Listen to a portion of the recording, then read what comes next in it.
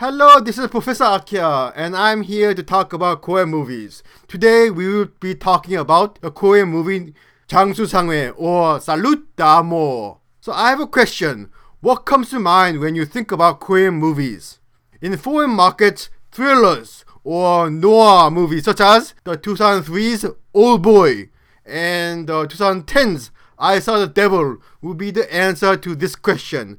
However, this is not particularly true for the home market here. Those movies, as they are in places like America, are more niche art house movies in Korea that somehow sparked the public interest. However, lightning does not strike that frequently. It is very rare that what grabs the interest of foreign cinephiles do the same for mainstream moviegoers in Korea also.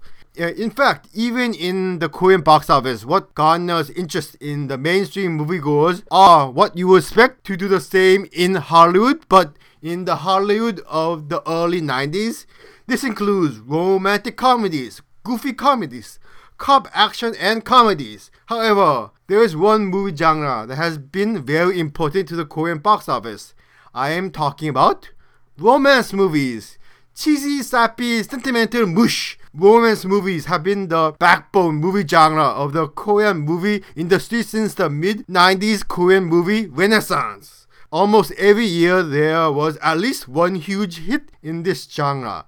However, recently this genre has been on a downhill trajectory as the Korean movie industry is in flux and is lost in the wilderness looking for a future direction. As a result of this search, there is a strong resurgence of the 60s or 70s nostalgia going throughout the movie industry. Romance movies are no exception to this cultural trend. Salut or 장수상회 can be said to be a result of this mixing. How would I describe Salut or 장수상회? If you have seen a few Korean romance movies, you would say that they are rather close to Nicholas Sparks' movie, but without the southern charm, the Caucasian focus, and the obsession about bodies of water. Salut is mostly a standard movie in this genre, but with a few rather odd additions. I would describe it as the elder citizen portion of Nicholas Sparks' The Notebook from 2004 meets Stutter Island from 2010 starring Leonardo DiCaprio. Weird, isn't it? This movie is one of those stories romance writers do when they want to do something more challenging, but do not actually want to put in the effort into it. So, what you get is Nicholas Sparks' The Safe Haven from 2010. So let's talk about the plot. This movie is centered on this cranky, get off my lawn old man who lives alone. Every day he wakes up, makes breakfast, goes to work at the local supermarket while being cranky to everyone. It seems that the only friend he has is his old Korean Marine buddy who also seems to be alone and is missing not so few marbles upstairs.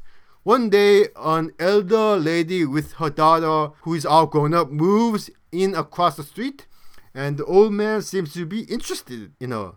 Thus, with the help of the people around him, wacky people, the old man seems to succeed in your standard meet-cute scene, and the dating montage ensues. This is all your standard stuff, only with older couples dating that can be seen in movies such as Hope Springs from 2012, Something's Gotta Give from 2003, Last Chance Harvey from 2009, and The Grumpy Old Men from 1993. However, there are some weird tidbits scattered here and there, which only kicks in the latter parts of the movie. This is where the Sutter Island angle comes into play, that I will not totally spoil. In regards to its standard Nicholas Sparks elements, there is nothing wrong with Salut. It is very competently Nicholas Sparks-like. The elder lovebirds couple, in all their mature glory, are cute and have above standard chemistry between them. It does not hurt that Park Geun-young and Yoon Yeol-jung, who play this couple, have resumes covering almost half a century in both movies and Korean TV. I mean, they know what they are doing. I could say that they are the Robert De Niro and the Diane Keaton of Korean movies. If you think about that, those two starred in a movie called The Big Wedding back in 2013. Did you see that movie? I heard it's not great. Anyway, back to Salut, Amor.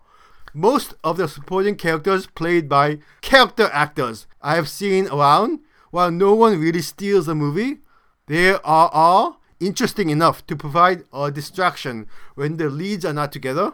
So Salut, Amor seems like a decent enough movie for its genre. It has a good leading couple. It has decent supporting characters. The story seems to have all the cliche elements on the list checked off. Many movie creators have asked the question, what else can you do? And answer back, nothing much. Salut, Amor is more ambitious, which is the problem. It says, we can add a big twist in the middle of the movie that changes what the movie is totally. Romance movies, as a rule, are very formulaic. They are like this for a reason. It is a lean and mean movie genre. It knows what its audience wants, and it's going to deliver it, and nothing more. As a result, the story has just enough structural support to not topple over. This means that it is very difficult to add onto it without things just crumbling. And Salut, Amor topples over, and topples over hard. It cannot really handle the mid-movie shift caused by the whole twist thing, since the twist is really overly elaborate and convoluted.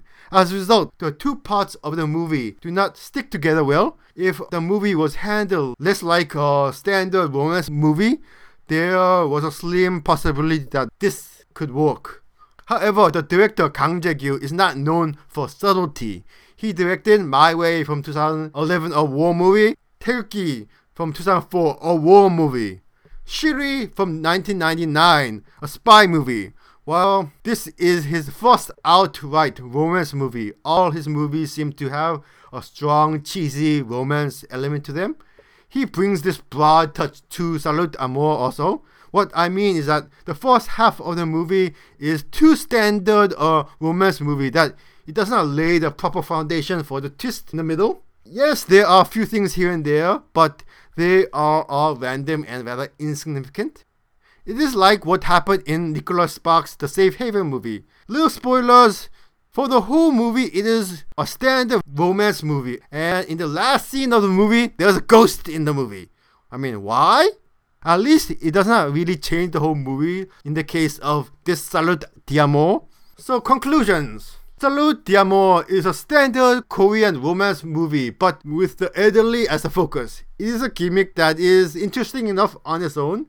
It has good performances and is well shot for a movie in this movie genre. At the same time, it is very blunt.